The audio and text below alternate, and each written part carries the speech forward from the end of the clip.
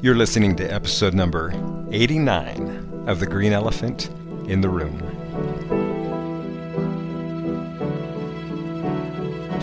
This is your host, Eco Rico. In our last episode, we explored this question: is it possible that individual actions will move the needle on large-scale eco-issues, such as reducing greenhouse gas emissions and widespread habitat loss, or is individual action virtually pointless? Individual climate action versus collective climate action. Lifestyle change versus system change. In researching this issue, not surprisingly, we have uncovered a basic truth. Our eco-issues are complex, and humans are complicated. Covering an issue that will be impacting us for centuries and involves every person and most every other living creature on the planet is bound to be convoluted and problematic. What we have concluded is, yes, individual actions are essential and can and do make a difference. But in the end, we must collectively work together to have any hope of limiting the tremendous changes happening to our home planet.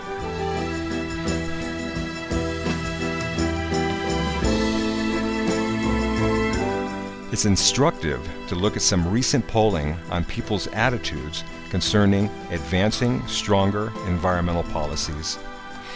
More than half of Americans say they are taking actions that will reduce their energy consumption and their energy bills, such as using energy-efficient appliances and reducing their use of heat or air conditioning. But far fewer are taking part in costlier measures, such as buying an electric vehicle or living in a home with solar panels. Most Americans say they want the U.S. to take aggressive action to stop climate change, yet only a minority would pay extra to do that. So while Americans increasingly view climate change as a threat, they rank it far below economic concerns. Climate action plans quickly lose support when voters sense that they come with a personal price tag, such as paying extra taxes, higher power bills, or trading in their current vehicle for an electric one. Indeed, one poll released earlier this year showed that only 38% of Americans would be willing to pay $1 per month carbon fee to address climate change. That's the lowest level of support since the poll began in 2016. A smaller share of respondents said they would be willing to pay higher amounts. The survey found that just over 20% would pay $100 a year, or a little over $8 a month. What this data makes clear is a large percentage of Americans care about the climate and environment. They just don't care enough. They demand climate action as long as it doesn't cost too much. Keep in mind, this is not only the richest nation in human history, but also the greatest consumer of natural resources and, historically, the greatest contributor of global warming gases of any country in the world, by far. So even claiming to want strong climate action from their leaders, they are still voting in the same old parties and politicians that keep the current system going. Why? Voters don't see the connections.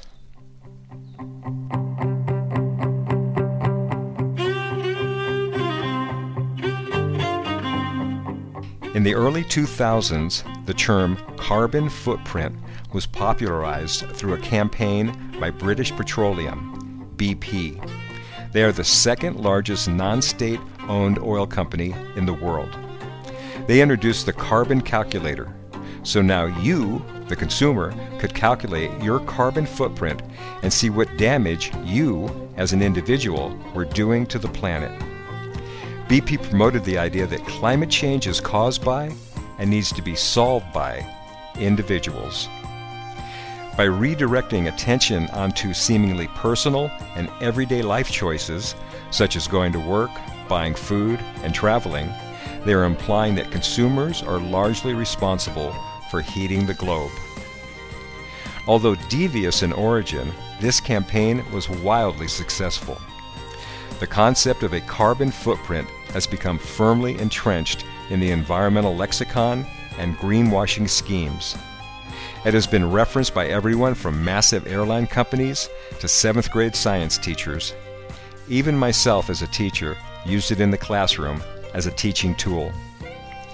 Part of its popularity comes from its ability to make extremely complex and multifaceted issues seem manageable through small individual actions.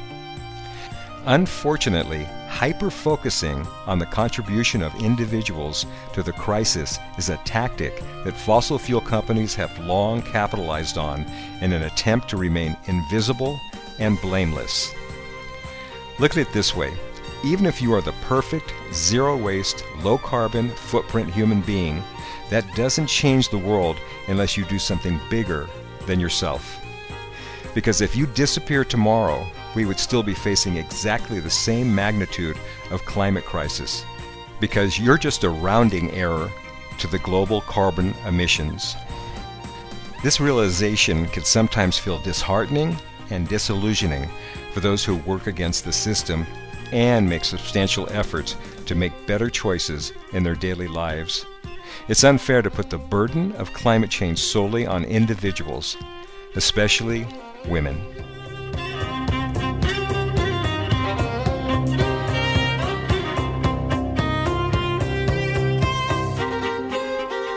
Yes, it's true that taking personal responsibility for climate change is insignificant to address the crisis.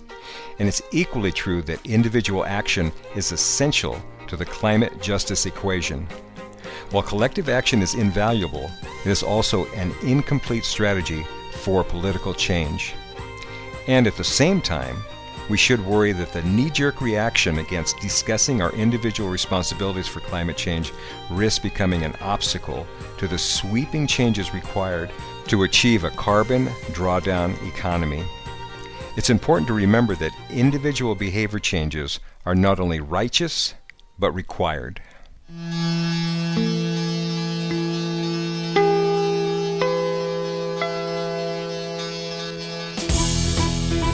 Human consumption of raw natural resources is at the center of the global economy and therefore an ideal place for actionable interventions. Nearly everything we do involves consumption of resources such as trees, water, fertile land, metal ores, and fossil fuels. And the global rate of consumption is alarmingly increasing. Everyone can play a role in solving climate change. There are real actions we can all take, starting today, to get us on a pathway to real system change that benefits humanity and the planet. The magnitude of the challenge we are collectively facing requires actions from all levels, from our governments, businesses and institutions, communities, and every one of us in our personal lives and homes. So, where do we start? Solving the global climate change crisis is going to rely on, in one way or another, changing human behavior. Let's not kid ourselves. The changes that will eventually be required to balance human appetites against the health of the planet are going to be tough. Taking the bus can be a pain. Skipping the beach vacation for climate reasons? That can feel like a real sacrifice. First world problem though it is. Having one fewer child? For many people, that's taking things too far. Individual lifestyle changes can act as a kind of fusion that strengthens political activism. Ultimately, how, when, where, and in what form to act is up to you. The most important thing is to simply act. When we argue that consumer pressure can fix the climate crisis, we don't acknowledge how much change in consumer behavior is necessary to move the needle just by a few percent. You have to convince hundreds of millions of people to essentially give up their way of life to just have a fraction of the impact that large corporations and industrial concerns have on emissions.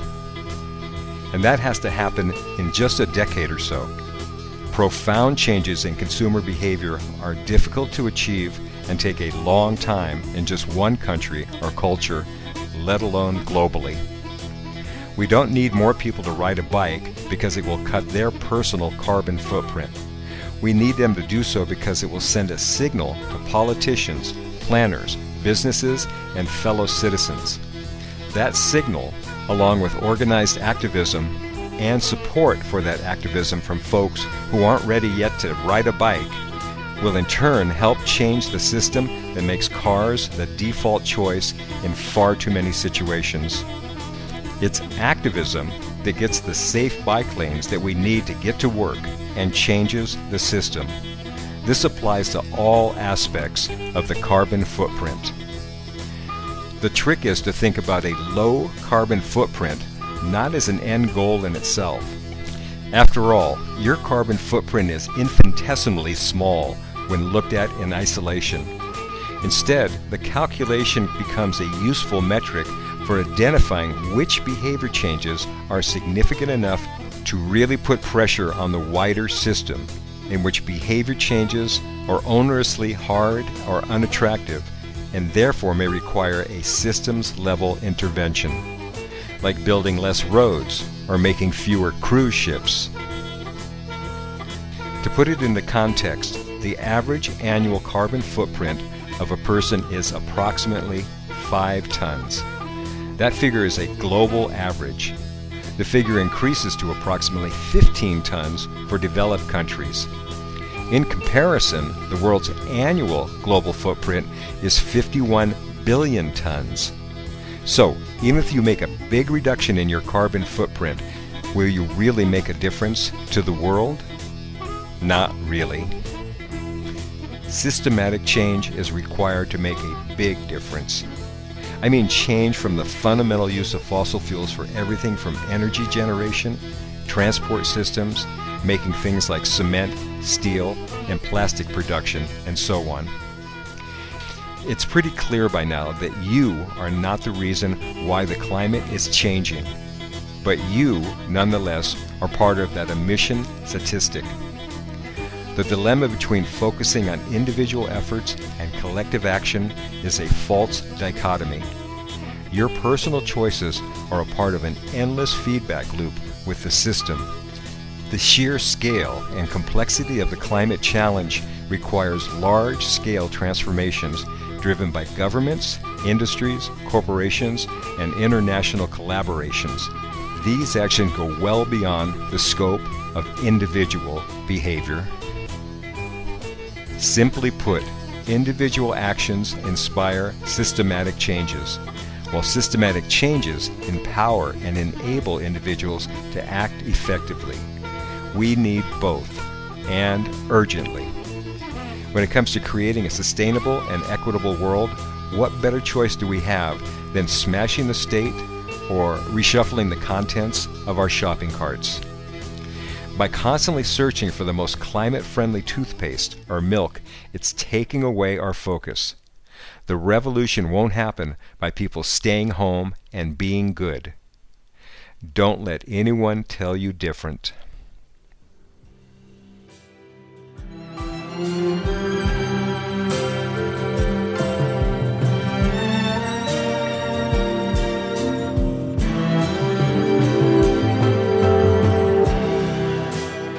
An essential question is, which of our personal climate actions will give us more bang for our carbon buck? We may not think that there's a clear line where individual action starts and ends, but think about where your actions can scale the quickest.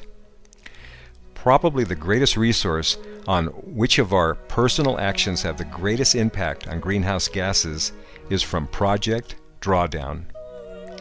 Drawdown is the point where greenhouse gases in the atmosphere peak and come down. Project Drawdown organized a team to map, model, and measure the most substantive solutions which could make that a reality. The editor, Paul Hawken, started with the idea of using existing technology, the things we already know that will work.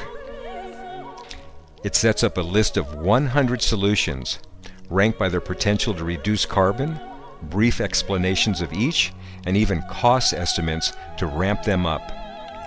What becomes clear from Project Drawdown is that our existing idea of solutions has been too narrowly focused on a few obvious solutions, like wind energy, solar energy, and electric cars. We need a whole suite of solutions to draw down greenhouse gases.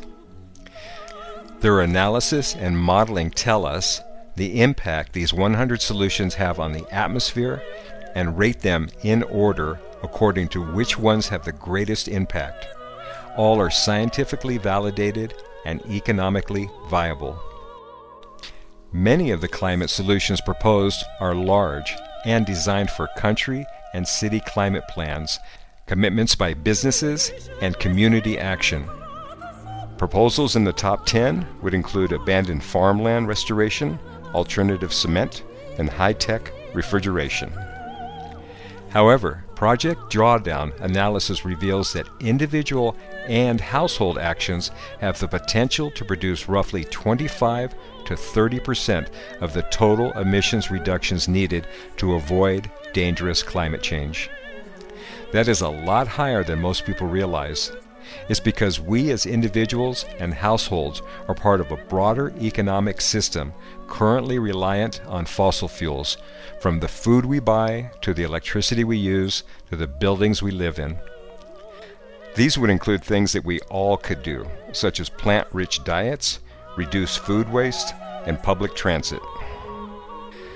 While the vast majority of global emissions, 70 to 75%, can be reduced directly by the decisions of those who run businesses, utilities, buildings, and governments, our choices as consumers, energy users, tenants, and voters have direct impact in their own right and can affect those decisions by sending signals across the system. So rather than being laden with blame and guilt, we should be owning our power to make the change.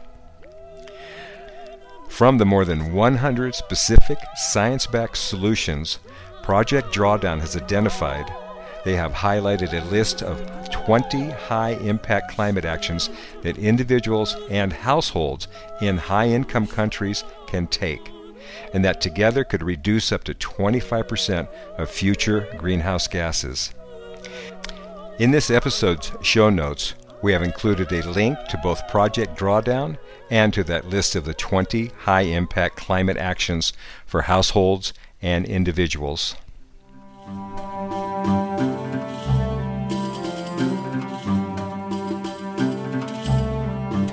About a decade ago, a solo researcher published a jaw-dropping statistic that changed how many people thought about climate change. He determined that just 90 large companies released almost two-thirds of all greenhouse gas emissions between 1750 and 2010.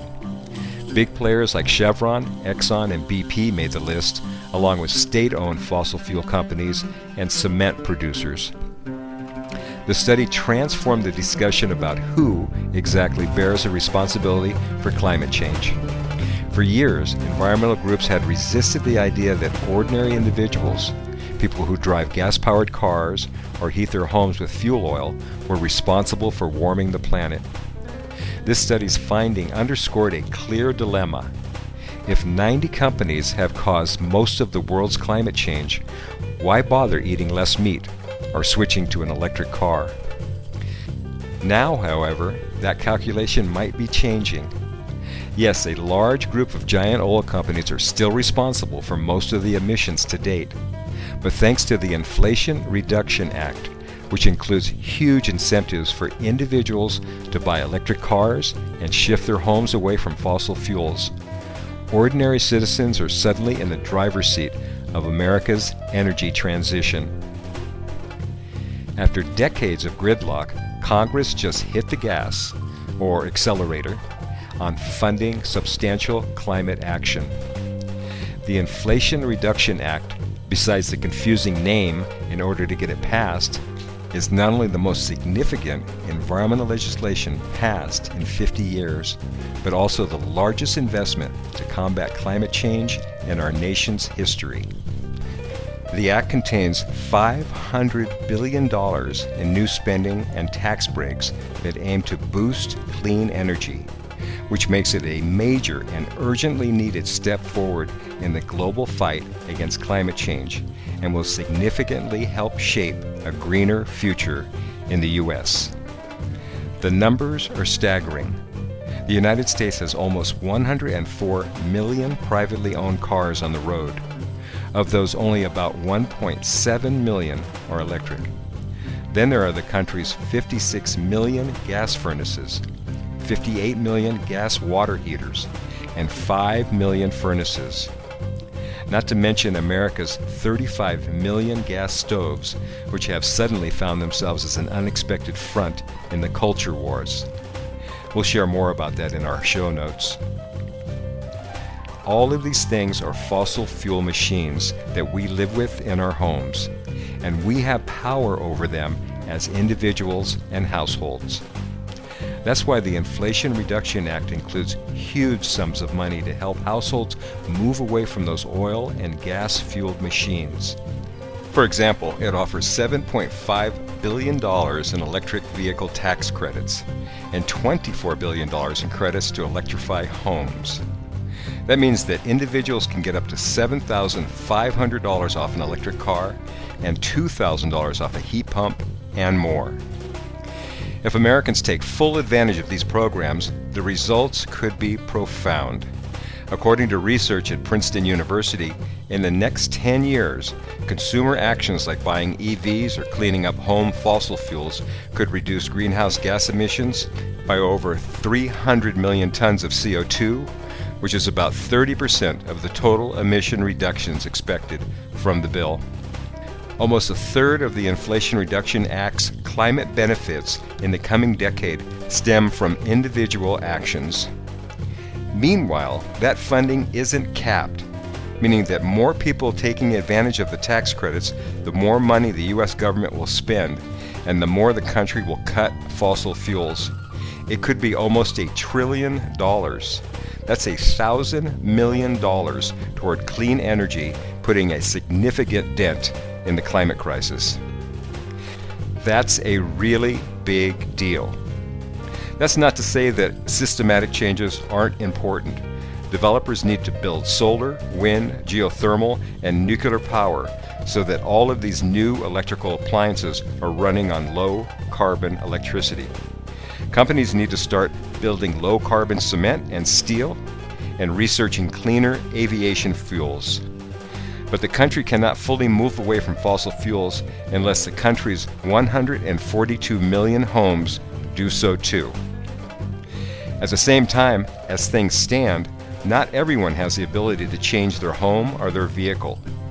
Over a third of Americans live in rented homes or apartments, making it difficult to replace their furnace or hot water heater. And if the tenant pays the bills, landlords don't have the incentive to sub in more efficient appliances. Lower income families might also not have the tax liability to claim the credits. They will have to wait until the U.S. government rolls out an upfront rebate program slated for later this year.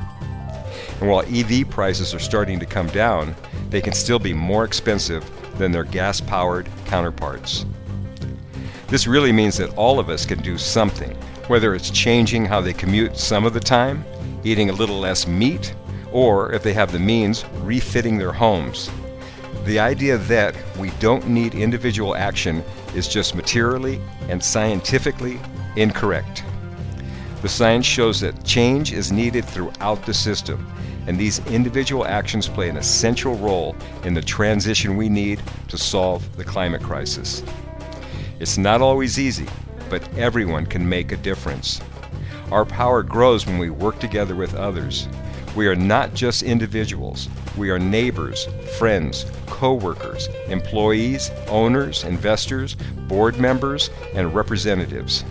Our personal contributions will be made more powerful when we learn which solutions have the most impact and join with others in our communities to push those from the government, corporations, and other institutions. Rarely have we been presented with such a grand opportunity to make positive decisions about our collective future.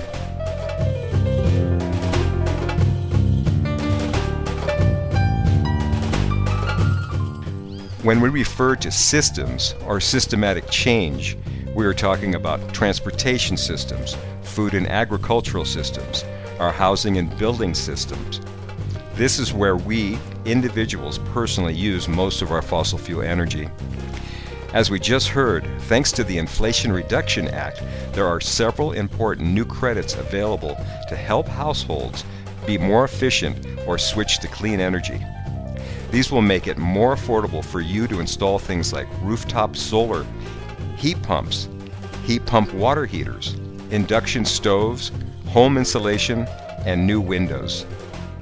Solar, wind, and storage solutions have made a disruptive breakthrough in cost, performance, and adoption.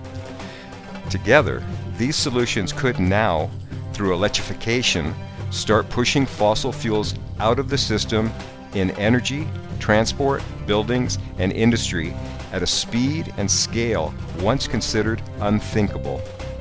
This can be a game changer that we have all been hoping for, and can be the difference in our climate fight.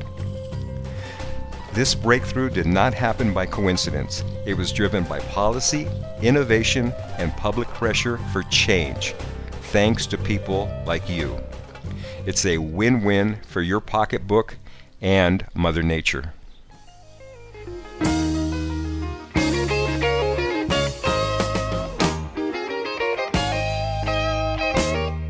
And finally, we would be remiss if we didn't mention a major resource created by the Green Elephant. A Call to Act is a comprehensive, web-based encyclopedia of eco-solutions that delivers thousands of resources aimed at restoring our atmosphere, oceans, and land. This is not a personal how to save the planet list for being an ethical consumer. That is the problem we have been addressing in this episode. Instead, it's a guide for virtually every aspect of our lives. At the moment, we have 53 sections that are being expanded and updated almost daily. Here are some highlights. A green career to be proud of. Earth is hiring. How green is your pension? Do you know where your retirement funds are invested? Could be in fossil fuels. Socially responsible investing. Make money while doing good. Eco-educational opportunities for students. Parents and students are demanding more environmental classes, and many school districts are taking them away. How to get your eco-action civics classes that you need and deserve. Each one of these sections offer dozens of valuable insights and resources. Worried about the climate crisis? Just start doing something. A Call to Act. It's awesome to behold, inspirational to experience, and it's only a click away in the show notes.